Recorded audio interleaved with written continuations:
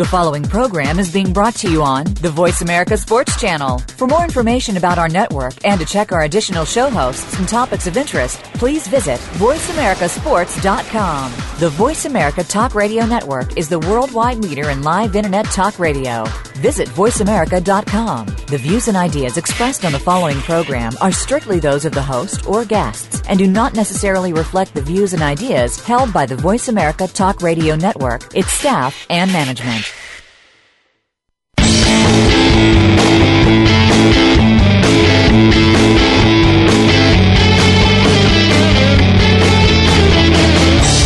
There's a strong link between sports and medicine.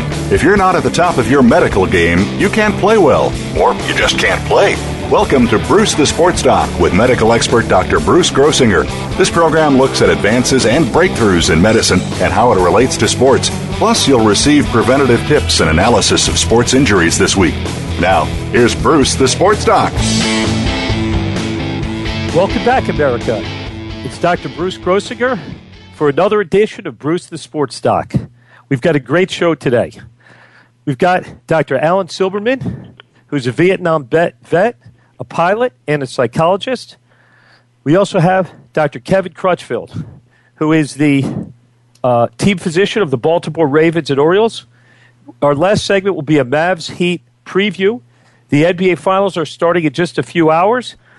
But as always, as is my custom, I'm always blessed to have the sports director of Voice America, Mr. Ray Ellis. And today's a particularly timely time to have Ray talk to me because essentially Ray is a distinguished alumnus of Ohio State University, a tremendous football place, and Ray, a former Eagle.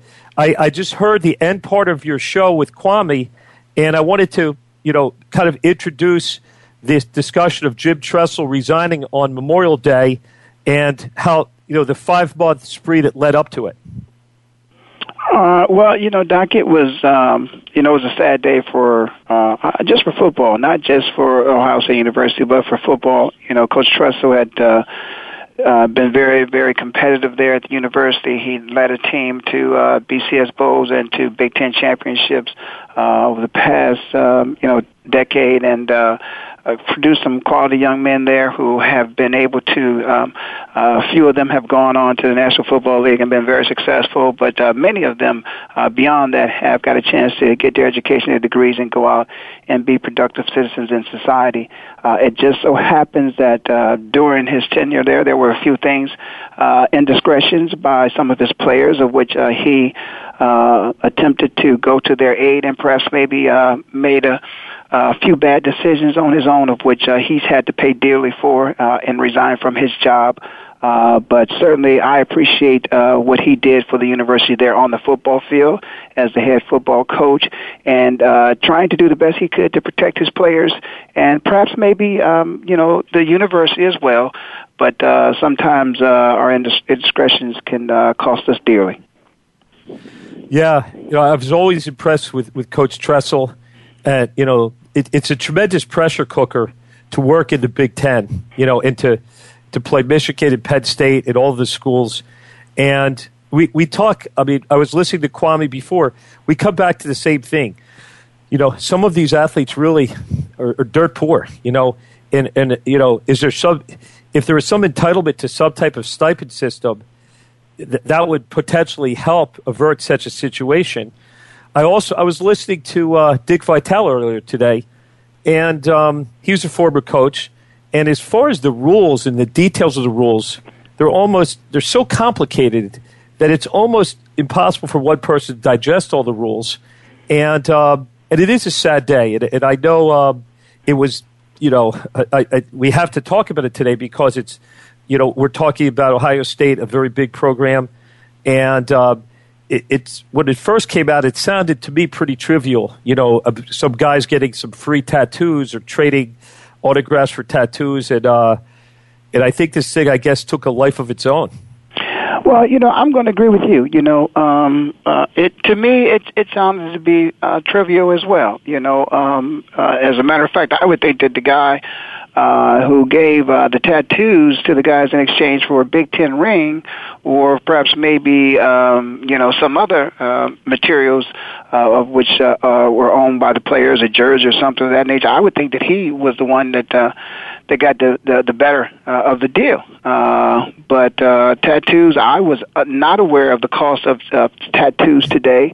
But I certainly would say this. I mean, now that I am aware of the cost of tattoos today, when I look at the young men that run up and down the basketball courts and those that I see on the football field, I mean, there's a suspicion there that there's a lot of people that are doing a lot of things wrong when it comes to the cost of those tattoos. And so I'm not so sure that it's going to stop at Ohio State, but I believe that Ohio State, the issues with them, will probably accelerate a new system because there are things that are going on across every university, every major university. I've heard, not everybody, but I've heard a few people mention the name of Notre Dame University as being one that perhaps maybe is pristine, clean. But I can guarantee you they do not want the NCAAs running up into their university investigating what's going on there. So I don't want to see any of these young men get themselves in trouble. I don't want to see another coach lose their job because of some rules that have some pretty significant punishments that are just antiquated and need to be changed. Yeah, definitely. If we look at the last year, the coach at Tennessee, Bruce Pearl, was another one who seemed to be a great coach. He had a lot of charisma, and he was exciting for the game, and he seemed to be very good for Tennessee. And gentleman in Indiana, basketball coach, it just seems like there's a whole succession of this, and I think it's almost a little bit like getting in an audit, with the government. I think once a program gets in the teeth of an NCAA investigation, there's so much to find, and there's so many players that it's almost impossible to be totally scot-free. And hopefully there might be a simplification of the rules so we can understand them. But I feel bad, for Coach Tressel. Ohio State's a great program. It's going to survive. I'm sure they'll hire another great coach. But it's just sad when, it reminds me a little bit when my fraternity, I went to Lehigh's, small little place. Some of the brothers did something where my fraternity actually lost its credentials and lost its license. And I was so proud of that place, and I wasn't even there, and now we're waiting for it to come back. So I guess whenever our university gets under scrutiny, it's a sad time. And I know, I've read a lot about your career, and you've done a lot at Ohio State. So I'm sure you've collaborated with fellow players, and there seems to be a lot of discussion today about this. Yeah, well, and one thing about it is that I have spoken to a number of young men that have come after my time with the university, and I've spoken to them, and I've spoken to them in a way of which I spoke very highly of the university and what it stood for and the opportunities there and the education and things perhaps maybe that could happen to one who takes advantage of his opportunity to get an education and to play ball there. So I will still recommend young men and young women to attend the university. It's just, it's one of those things that this thing has taken on a life of its own. But certainly it will damage the university for a very short period of time. Some people will look at it. Some people will say some very negative things.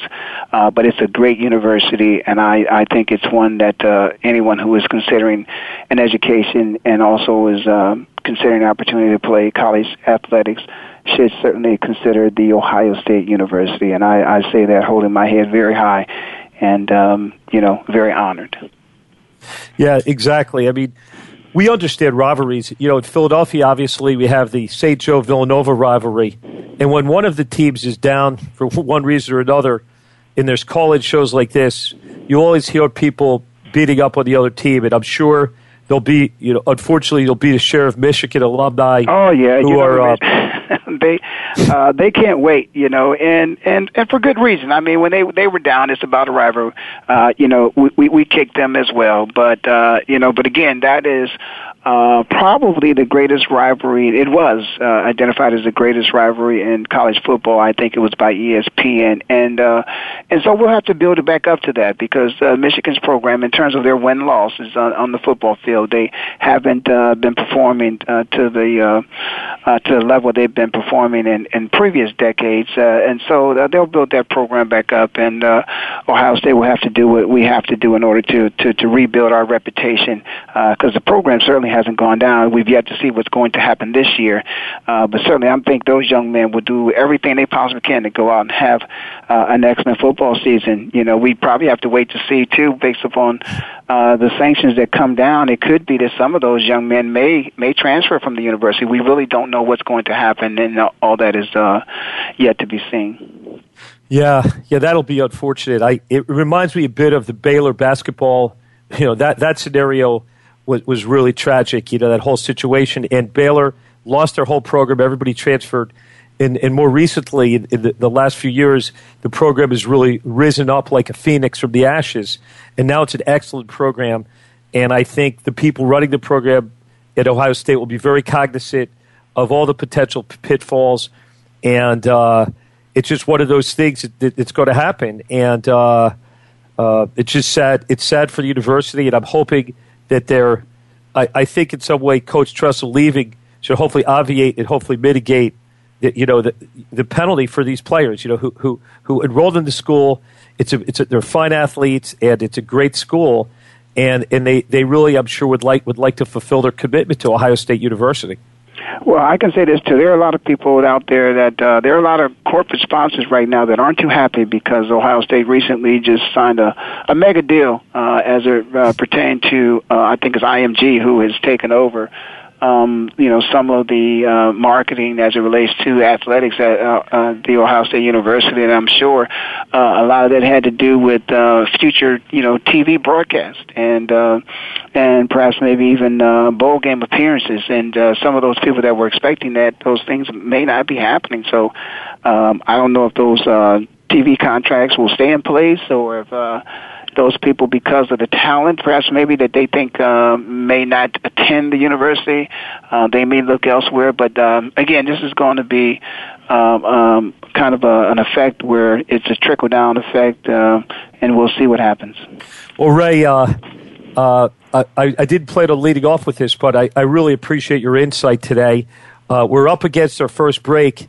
And I just wanted to thank you. I listened to your whole show. It was fascinating. I wanted to thank you for joining me on Bruce the Sports Doc. Thank you, Doc.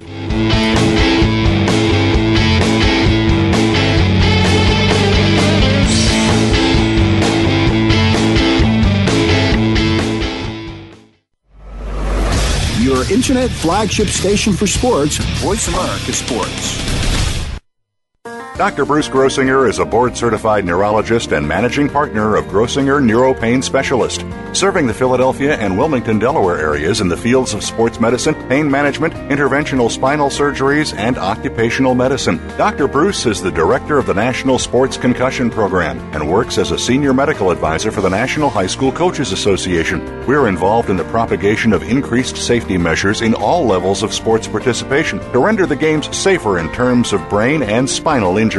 This involves education of athletes, parents, trainers, coaches, and administrators at the amateur and professional levels. Clinical consultations and treatment can be scheduled directly with Dr. Grossinger at 610-521-6063. Visit Dr. Bruce online at brucethesportsdoc.com. Again, for consultations and treatment, call 610-521-6063 or visit brucethesportsdoc.com. This Is It Sports is an engaging talk program that includes you, the experts, and sports, all moderated by Coach Carl Hargrave. We'll talk about what's going on in the general sports world, collegiate and professional. Take a look at youth-oriented sports, athletic development and sportsmanship, faith, and where it has its place in sports, along with a lively discussion with Coach Carl every week. Tune in to This Is It Sports with Coach Carl Hargrave every Thursday at 3 p.m. Pacific Time, 6 p.m. Eastern Time on the Voice America Sports Channel. Your internet flagship station for sports, Voice America Sports.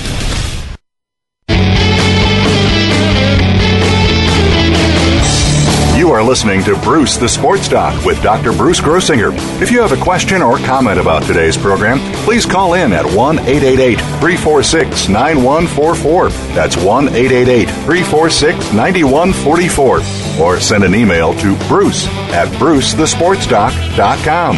Now, back to the show.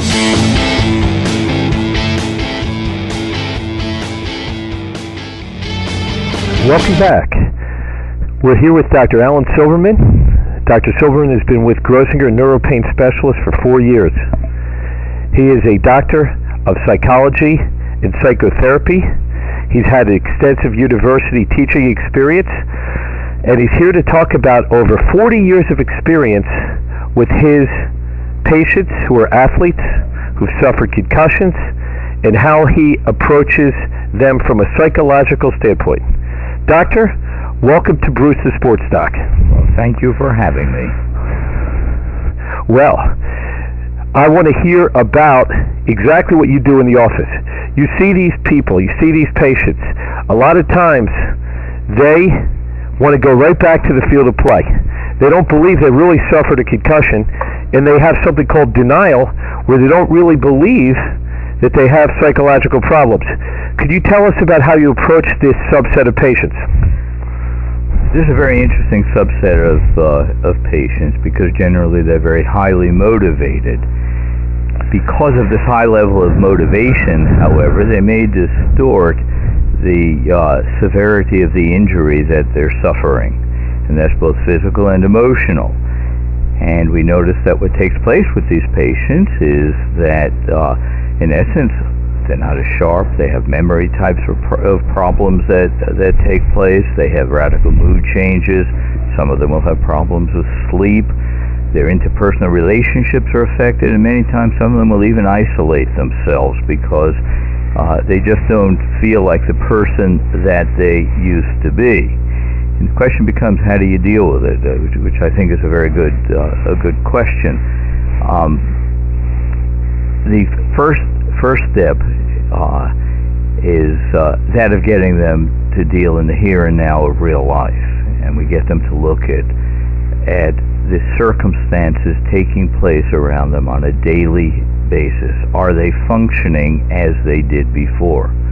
Once they recognize that their functioning is not the same, and that their interactions with other people is not the same, they're much more amenable to taking a look at what is actually going on. And in the treatment that we provide in the clinic, we try to take a reality orientation. We'll first try to instill a sense of hope within them that things will become better.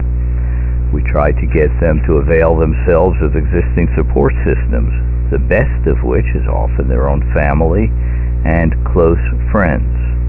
Next, when depending on the severity of the illness, of the injury, what we'll do is to try to get them to compensate for the limitations that may have come up. And the compensation could be that of using different parts of the brain, or emotionally compensating by finding reward in things they are capable of doing.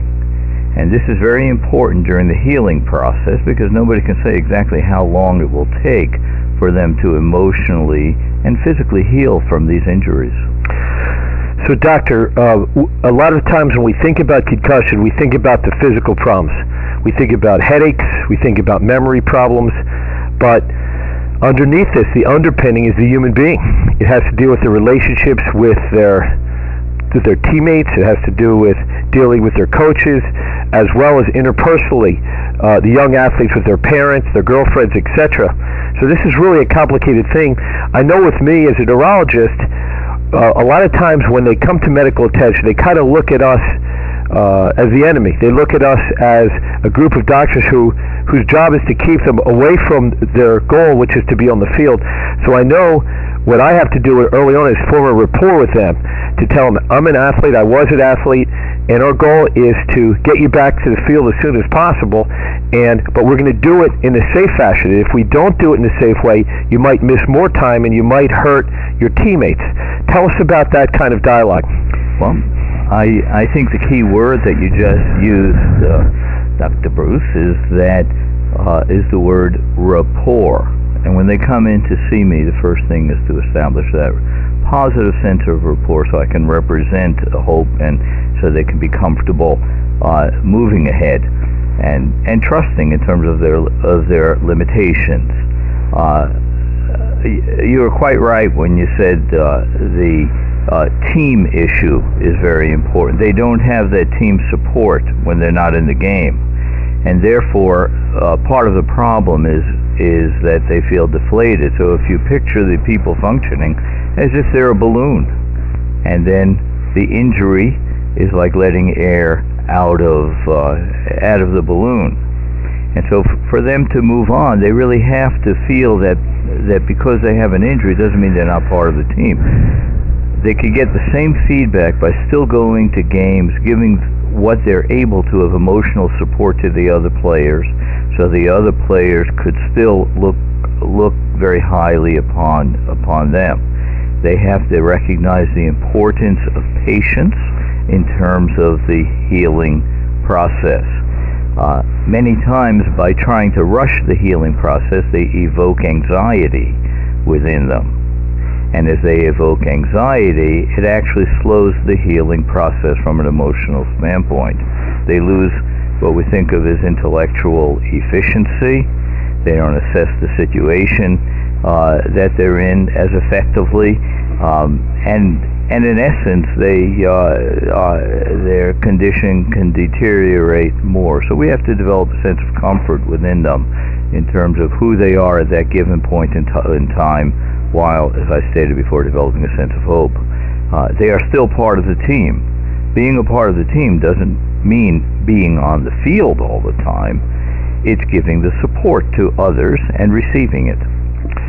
Now, I wanted to know, in your experience, if there is a significant delay between the time of the injury and the time you're able to intervene with treatment, I want to know how that affects the overall prognosis, and whether you can intervene early on, in your view, will help speed the recovery. To the first point, there's an adage that we often use that says, the greater the chronicity, or the longer a disorder has been around, the more resistant to change it is. That said, we're dealing with highly motivated, more often than not, young athletes. And if we capitalize on that, we can help them move ahead. It is essential, though, that as soon as an injury takes place, that they receive appropriate treatment. The longer they let it go, the more difficult the intervention will be. Now, we throw around terms here a lot of times in the office. We're professionals. We understand the terms. And what I want to do is, there's a lot of talk about concussion, brain injury. There's also talk about post-traumatic stress disorder. I know, because you and I collaborate, that we know this is a real diagnosis. This post-traumatic stress disorder really exists, not only with military people, not only when people die in despair, but also with respect to severe brain injuries and very scary events in people's lives. Now, as far as determining and distinguishing whether you're dealing with a concussion or a post-traumatic stress disorder, Dr. Silberman, could you tell us the approach you use to discriminate them, and would you treat them the same or differently? Very good point. The discrimination point is excellent, because with post-concussion syndrome, there has to be with post-traumatic stress disorder, there has to be an identifiable stressor. If the person maintains consciousness and awareness of what had taken place, let's say in a football injury, or if they're an equestrian and they fall off a horse and have a concussion, but they do not lose consciousness and awareness or loss of memory, then the potential for post-traumatic stress disorder is certainly there. You have to have the element of what we think of as trigger events evoking anxiety, evoking the symptoms of anxiety. Do keep in mind that PTSD, as we call it, is classified under the general category of anxiety disorders. And in this case, it has to go back to an identifiable stress, and there has to be trigger events that cause some type of a limitation within the person when these trigger events take place. Just like if somebody is in a car accident or is in the military and some type of bomb goes off and they hear the noise. In other settings, when they encounter a noise that evokes the memory of the original trauma, those symptoms start to surface. It can certainly happen with sports injuries too, as I mentioned before. It may be a big game that they're in. Maybe it's a playoff game, and they're a crucial figure in the game, and they develop and they have a traumatic injury.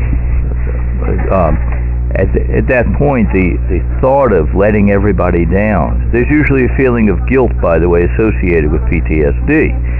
When they have a feeling somebody has a feeling of guilt about letting their team down, that's one of the indicators in post-traumatic stress disorder. Dr. Silberman, I know you're very proud of your military service. You spent a full year in Vietnam from 1969 to 1970, and I think it's appropriate to segue briefly in the latter part of our segment into what you experienced in Vietnam, the post-traumatic stress disorder associated with that experience, and how that experience of fighting in Vietnam and being there was something you carried through to your clinical practice when you returned to civilian life. Well, the similarity lies in the effect that there are traumas that take place that can cause lasting difficulty. With post-traumatic stress disorder, we usually divide it into two categories, acute and chronic. And acute would indicate that there's obviously a sudden onset, which you would have with any, but the duration of the symptoms would be short. Chronic would be a very long time, and it could be recurring. Same thing with certain types of sports injuries, where we would have post-concussion syndrome, for example, where somebody suffers post-concussion syndrome and they are seemingly okay, but years later they have the recurrence. Being in a war is much like that. You go on with your life, you rebuild, but there are trigger events, as I said before, that can certainly cause recollections and cause you to feel a sense of deflation. In other words, not feeling worthwhile, poor self-concept, sense of anxiety, and unexplainable physical symptoms that could take place. I've noticed with the post-concussion syndrome athletes that there's an inordinate number of physical symptoms that the medical community often is not able to identify a reason for. We call that somatization, where they develop a physical response. That's all part of the same thing. And that's why it's important, as you mentioned before, to have treatment and a diagnosis and treatment as soon as possible after an injury, because it can get worse and it can stay for a long, long time, just like post-traumatic stress disorder. We have people that were in World War II or Korea or Vietnam, and 35 years later, all of a sudden, there are trigger events that set off those symptoms. Had they gotten treatment immediately, they would have had much better lives. Well, Dr. Silberman, it's been great spending time with you today. We've covered a lot of ground in a short amount of time, as we tend to do. I want to thank you for participating on our show, Bruce the Sports Doc, on Voice America Sports. And for you and me both, we're signing off on this segment. Thank you so much, Doctor. You're very welcome. Your internet flagship station for sports, Voice America Sports. Dr. Bruce Grossinger is a board-certified neurologist and managing partner of Grossinger Neuropain Specialist, serving the Philadelphia and Wilmington, Delaware areas in the fields of sports medicine, pain management, interventional spinal surgeries, and occupational medicine. Dr. Bruce is the director of the National Sports Concussion Program and works as a senior medical advisor for the National High School Coaches Association. We're involved in the propagation of increased safety measures in all levels of sports participation to render the games safer in terms of brain and spinal injuries. This involves education of athletes, parents, trainers, coaches, and administrators at the amateur and professional levels. Clinical consultations and treatment can be scheduled directly with Dr. Grossinger at 610-521-6063. Visit Dr. Bruce online at brucethesportsdoc.com. Again, for consultations and treatment, call 610-521-6063 or visit brucethesportsdoc.com. Your internet flagship station for sports. Voice America Sports.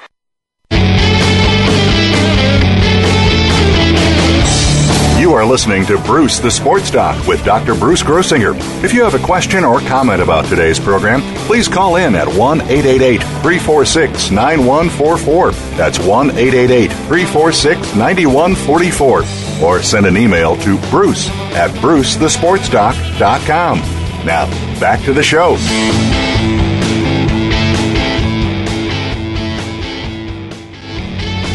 Welcome back to Voice America. My name is Dr. Bruce Grossinger.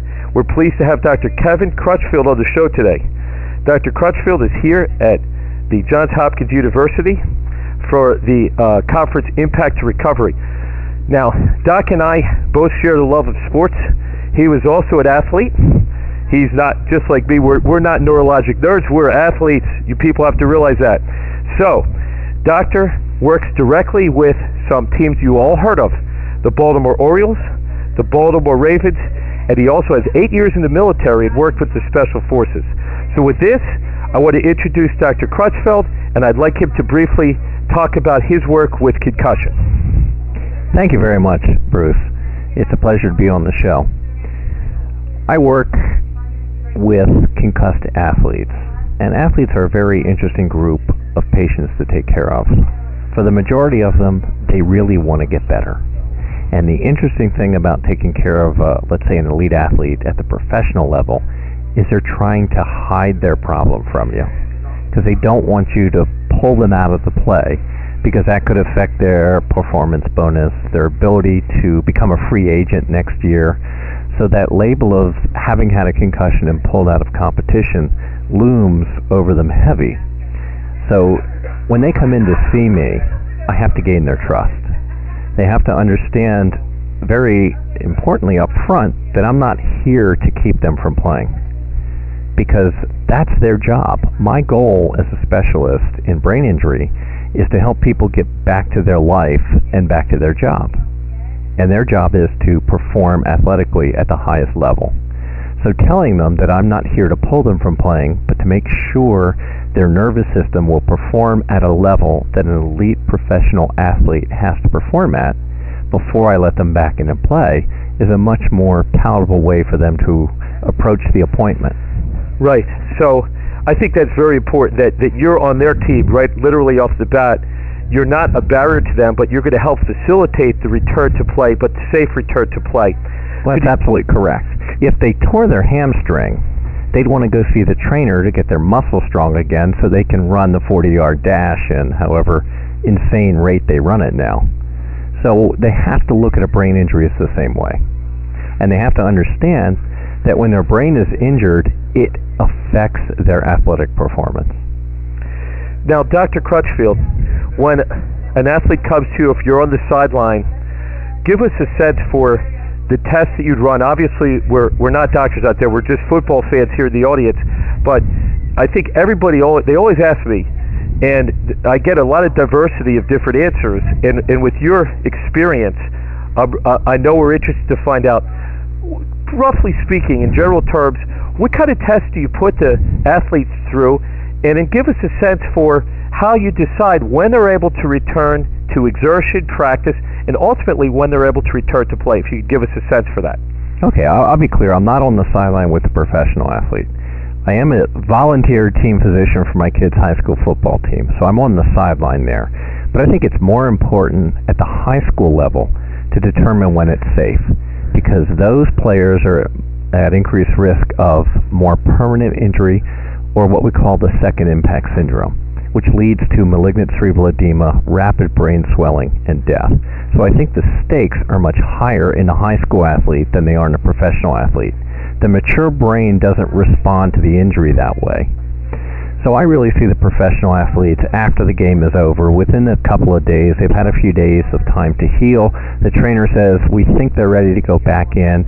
You go evaluate their nervous system and see if there are any deficits that need to be addressed before we can get them back in and play. Now, the high school athlete, the most important thing is to go through the series of cognitive questions that you should ask them. Where are you?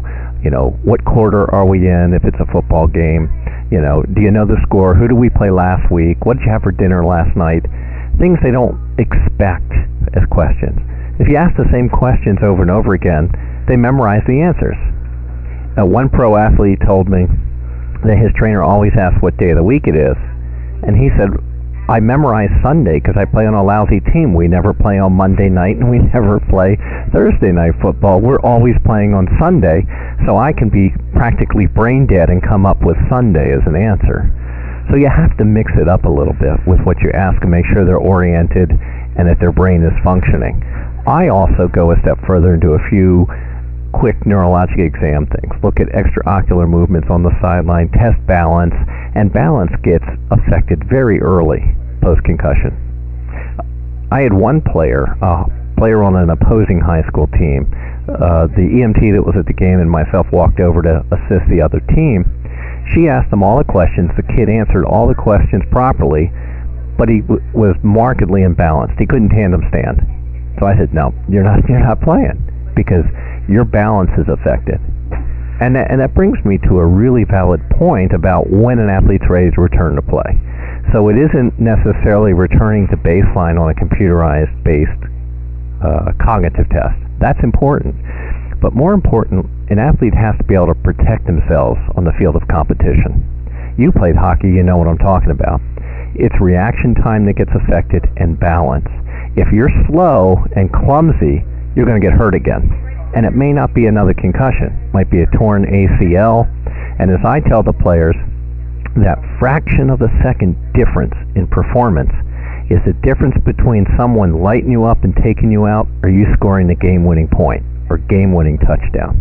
And the elite athlete knows exactly what I'm talking about, because the game happens so fast at the pro level that decreased reaction time and even mental processing time means you can't play the game the way you should be playing the game. Doctor, I had a question. As far as pharmacotherapy, and I talk to different people, I think we'll agree that resting the mind, especially in the young teenager, a lot of times you'll send them home, and what are they doing? They're texting, they're playing on their computer, and you really have to categorically, and I have a 16-year-old boy, so you've really got to shut them down. And some of the docs and some of the trainers, they kind of don't understand that there's exertion that could go on at home. So as far as your instructions to them when they go home, and also eventually how you determine when they could come back, could you elaborate on that, please? Absolutely. I think the hallmark of the concussive injury or mild traumatic brain injury is a disturbance of brain metabolism. Sleep is the most restorative thing following a brain injury. I always take a sleep history. If the kid is not sleeping, we got to get them sleeping, whether it be with over-the-counter sleep aids, and sometimes, unfortunately, I have to go the prescription route, but I have to get them sleeping. You have to take away all those things that rob brain energy from the kid. Like you said, the texting, the Facebook. They think sitting at home resting is on the couch playing the Xbox. That's tremendous metabolic drain on their brain when that little bit of energy that's there needs to be used to repair the brain and reset things. That's the whole basis behind the graded return to play criteria as well, is we slowly have them increase their metabolic demand systemically to see how the brain responds. If the brain has healed, you can go rapidly through increasing athletic performance without exacerbation of the concussion symptoms. If the brain isn't ready yet, you rob from Peter to pay Paul. You start feeding the muscles all that energy, and the brain runs out of energy and becomes dysfunctional again. So that is the whole basis behind what I call the Zurich ladder. You have to climb this ladder one step at a time to get back into playing. And like a ladder, if you skip steps, you run the risk of slipping and falling down to the level below. Well, I really like that analogy. One thing we spoke about earlier, which I found fascinating, was your work as a stroke doctor and your basic science work at NIH, and how one could look at that and say, that's great, but how does it relate to what you're doing? You really were studying brain metabolism, and when you looked at stroke, you really were analyzing and localizing the areas of the brains that were injured. So it must have been a tremendous lead-in for your work with concussions. Oh, no question. I sort of look back and say everything I've done in my life has now come full circle to the ultimate job for me. I was an athlete growing up. I competed at the NCAA level and even played semi-professional ball in the Washington, D.C. area. I was an athletic trainer in college. Then I went on to medical school, thought I wanted to be an orthopedic surgeon till I realized the brain was much more fascinating. So now I've come full circle as a nerdy neurologist back in the athletic arena, and having done a fellowship at the NIH, as you mentioned, in brain metabolism, this is really the hallmark of what happens post-concussion. So everything is coming into play for me to be a sports neurologist, concussion expert, and helping brains get on a path to recovery. Well, like you, I think it's a very exciting time to be a neurologist because there's so much attention appropriately on concussions. I look at last year as the year of the concussion in the NFL. I look at the New York Times, Alan Schwartz, who's a friend of mine. It seems like every month he wrote a very informative article. I'm sure you collaborate with the same people, with Chris Nowinski and the people at Boston, and it's an exciting time in that we're really understanding concussion. My brother Douglas is one of the executive administrators for the National High School Coaches Association. I'm really excited to have you interact with him because I know you're interested in youth sports and high school sports. And when you hear some of the data that comes out, only 40% of the high schools across the country even have an athletic trainer. No question. And even a much lesser number have any physician input at all. So it's really like the Wild West out there. So what we're doing is we're looking at thought leaders like you, Dr. Crutchfield, to help us develop criteria, to help the people in Texas and California to develop certain criteria. And this is the time because we are establishing this information right now. You and I are pretty young guys, and there's nothing better than preventing a brain injury and preventing second impact syndrome. I've met countless people that have had catastrophic injuries, cerebral hemorrhage, just because there was a lack of understanding and knowledge among the supervising coaches and trainers, and it's devastating for the parents. And I'm sure you'll agree. It's surprising how new all of this is for us.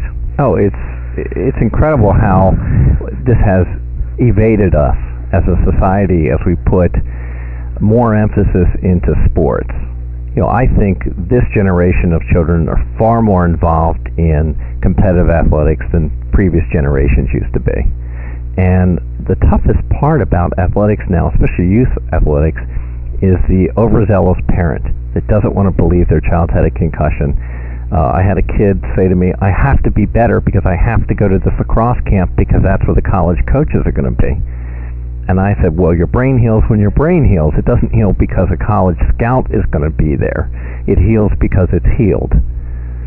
So it's really interesting how we've evolved as a society and made sports such an important part of our lives. Right. And I think it's clear, and I want the listeners to realize that we are not trying to shut down sports. For instance, I collaborate with Keith Primo, who's a hockey player, and Kerry Goulet in Toronto, and Harry Carson. And we love sports. We believe that it's a great learning experience for kids. We learned about winning and losing. We learned so much from sports. We're not trying to say that you shouldn't play sports. We're trying to say we have to recognize the signs when a serious injury occurs. We have to have neurologic input. And again, as neurologists, it seems that a lot of these different places seem to omit us. I think we're in general, kind of a passive group. We're not as bold as the orthopedic surgeons. We may not be as big and strong as a group, but it's great to collaborate with you as a fellow neurologist. Well, it's funny because I had a radio show host say to me once, "Well, I guess as a neurologist you really don't believe in hitting." And I said, "No, to the contrary. I'm an athlete. I'm a soccer player. And if you don't think soccer's a contact sport, you never played against me. I love the big hit. There's a right way to play it. There's a way to do it within the rules. There's a way to do it within the rules with proper technique that dramatically reduces the risk of head injury." Well, I really want to thank you for your participation on the show today. And for all the listeners out there, I want to let you know that Dr. Crutchfield has a very active practice. He's at the Berman Brain and Spine Institute as part of a group practice. He's very interested in treating your concussions anywhere in the Baltimore, Washington area. You could reach him directly at area code 410-601-9717. Again, it's Dr. Kevin Crutchfield, like the crutch and like the field. Very easy to say and easier to spell. And that's 410-601-9717. Thank you so much, Doctor, for your participation on the show today. Bruce, thank you for having me. My pleasure. Your internet flagship station for sports, Voice America Sports. Dr. Bruce Grossinger is a board-certified neurologist and managing partner of Grossinger Neuropain Specialist, serving the Philadelphia and Wilmington, Delaware areas in the fields of sports medicine, pain management, interventional spinal surgeries, and occupational medicine. Dr. Bruce is the director of the National Sports Concussion Program and works as a senior medical advisor for the National High School Coaches Association. We're involved in the propagation of increased safety measures in all levels of sports participation to render the games safer in terms of brain and spinal injuries. This involves education of athletes, parents, trainers, coaches, and administrators at the amateur and professional levels. Clinical consultations and treatment can be scheduled directly with Dr. Grossinger at 610-521-6063. Visit Dr. Bruce online at brucethesportsdoc.com. Again, for consultations and treatment, call 610-521-6063 or visit brucethesportsdoc.com. your internet flagship station for sports, Voice America Sports.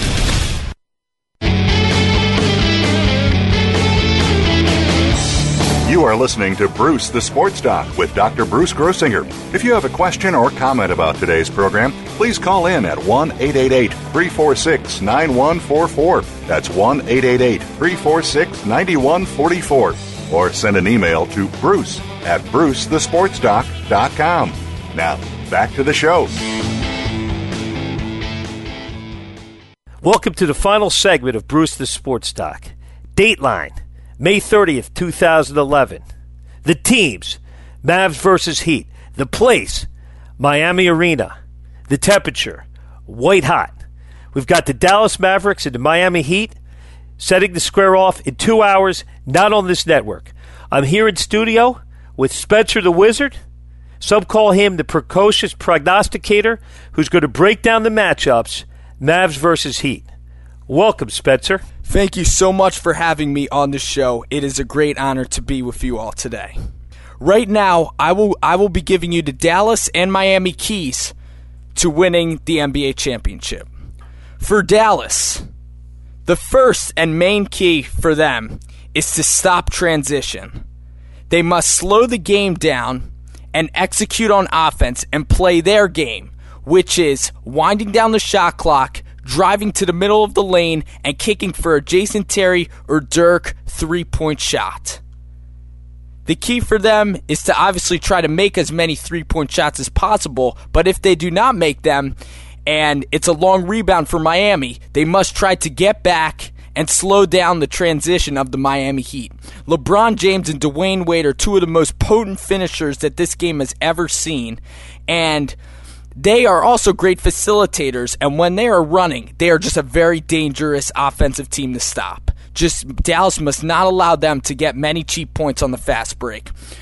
Number two is they must defensive rebound. Udonis Haslem and Joel Anthony have been key players for the Heat in this run to the Eastern Conference Championship. Their hustle and their scrappiness inside has enabled them to get wide open three-point shots after their offensive rebounds and get easy putback layups. It's hard enough to stop this Miami offense one time.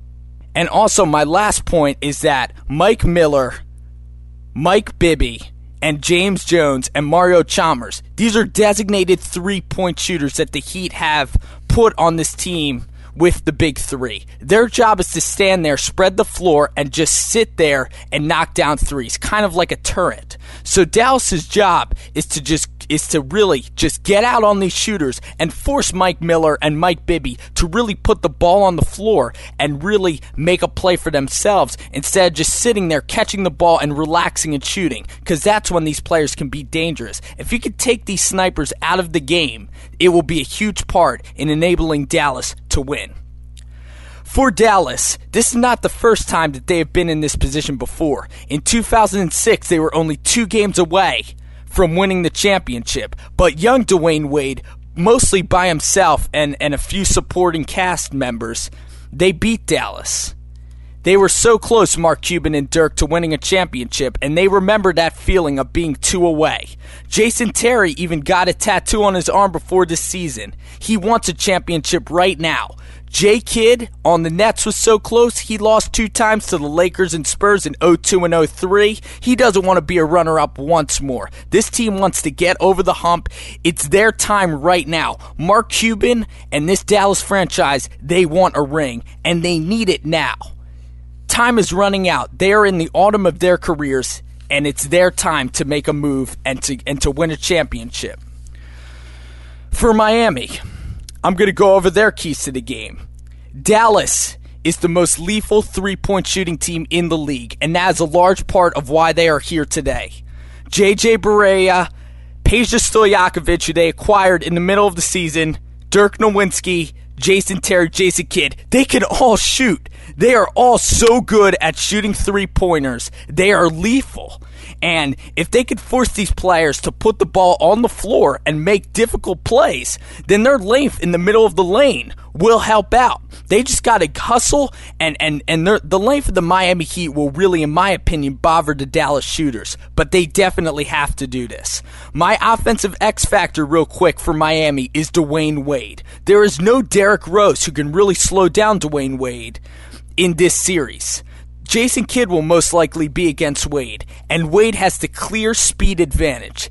He is called Flash for a reason, folks, and I think he will get past every one of Dallas's defenders and be constantly attacking the basket. So I think my X factor is Dwayne Wade, and my X factor on defense for Miami is LeBron, who will be guarding Dirk in crunch time. LeBron is the most athletic player in the NBA, and his will on defense will be hard to stop. And I think that he will prevent Dirk Nowitzki from rising and firing in the final seconds of games, or the final minutes of games.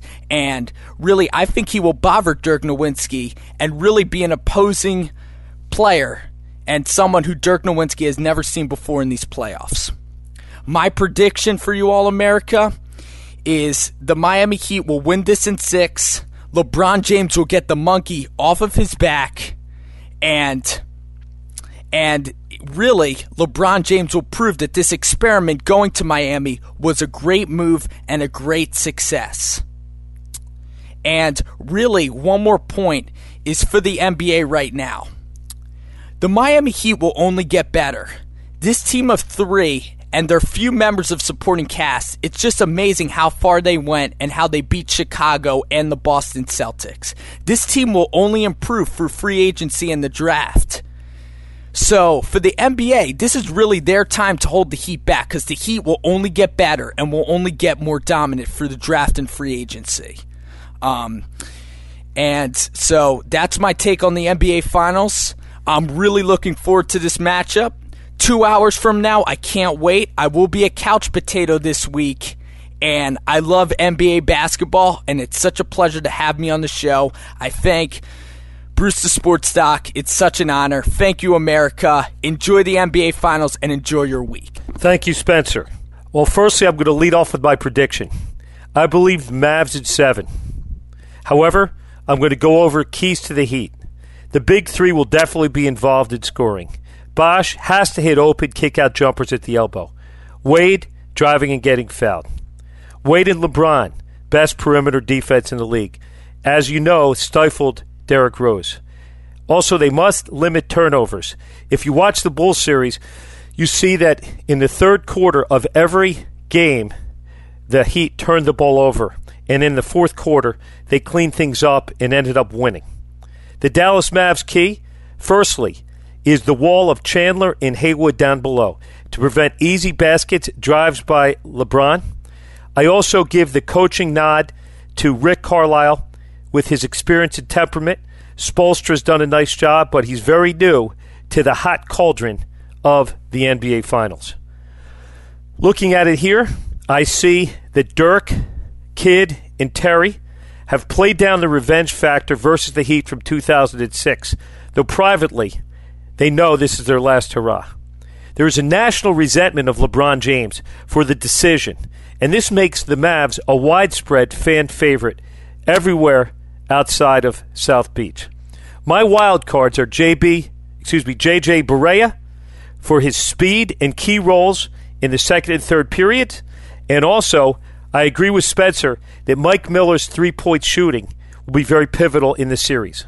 Finally, I believe that the left shoulder of Dwayne Wade is hurting.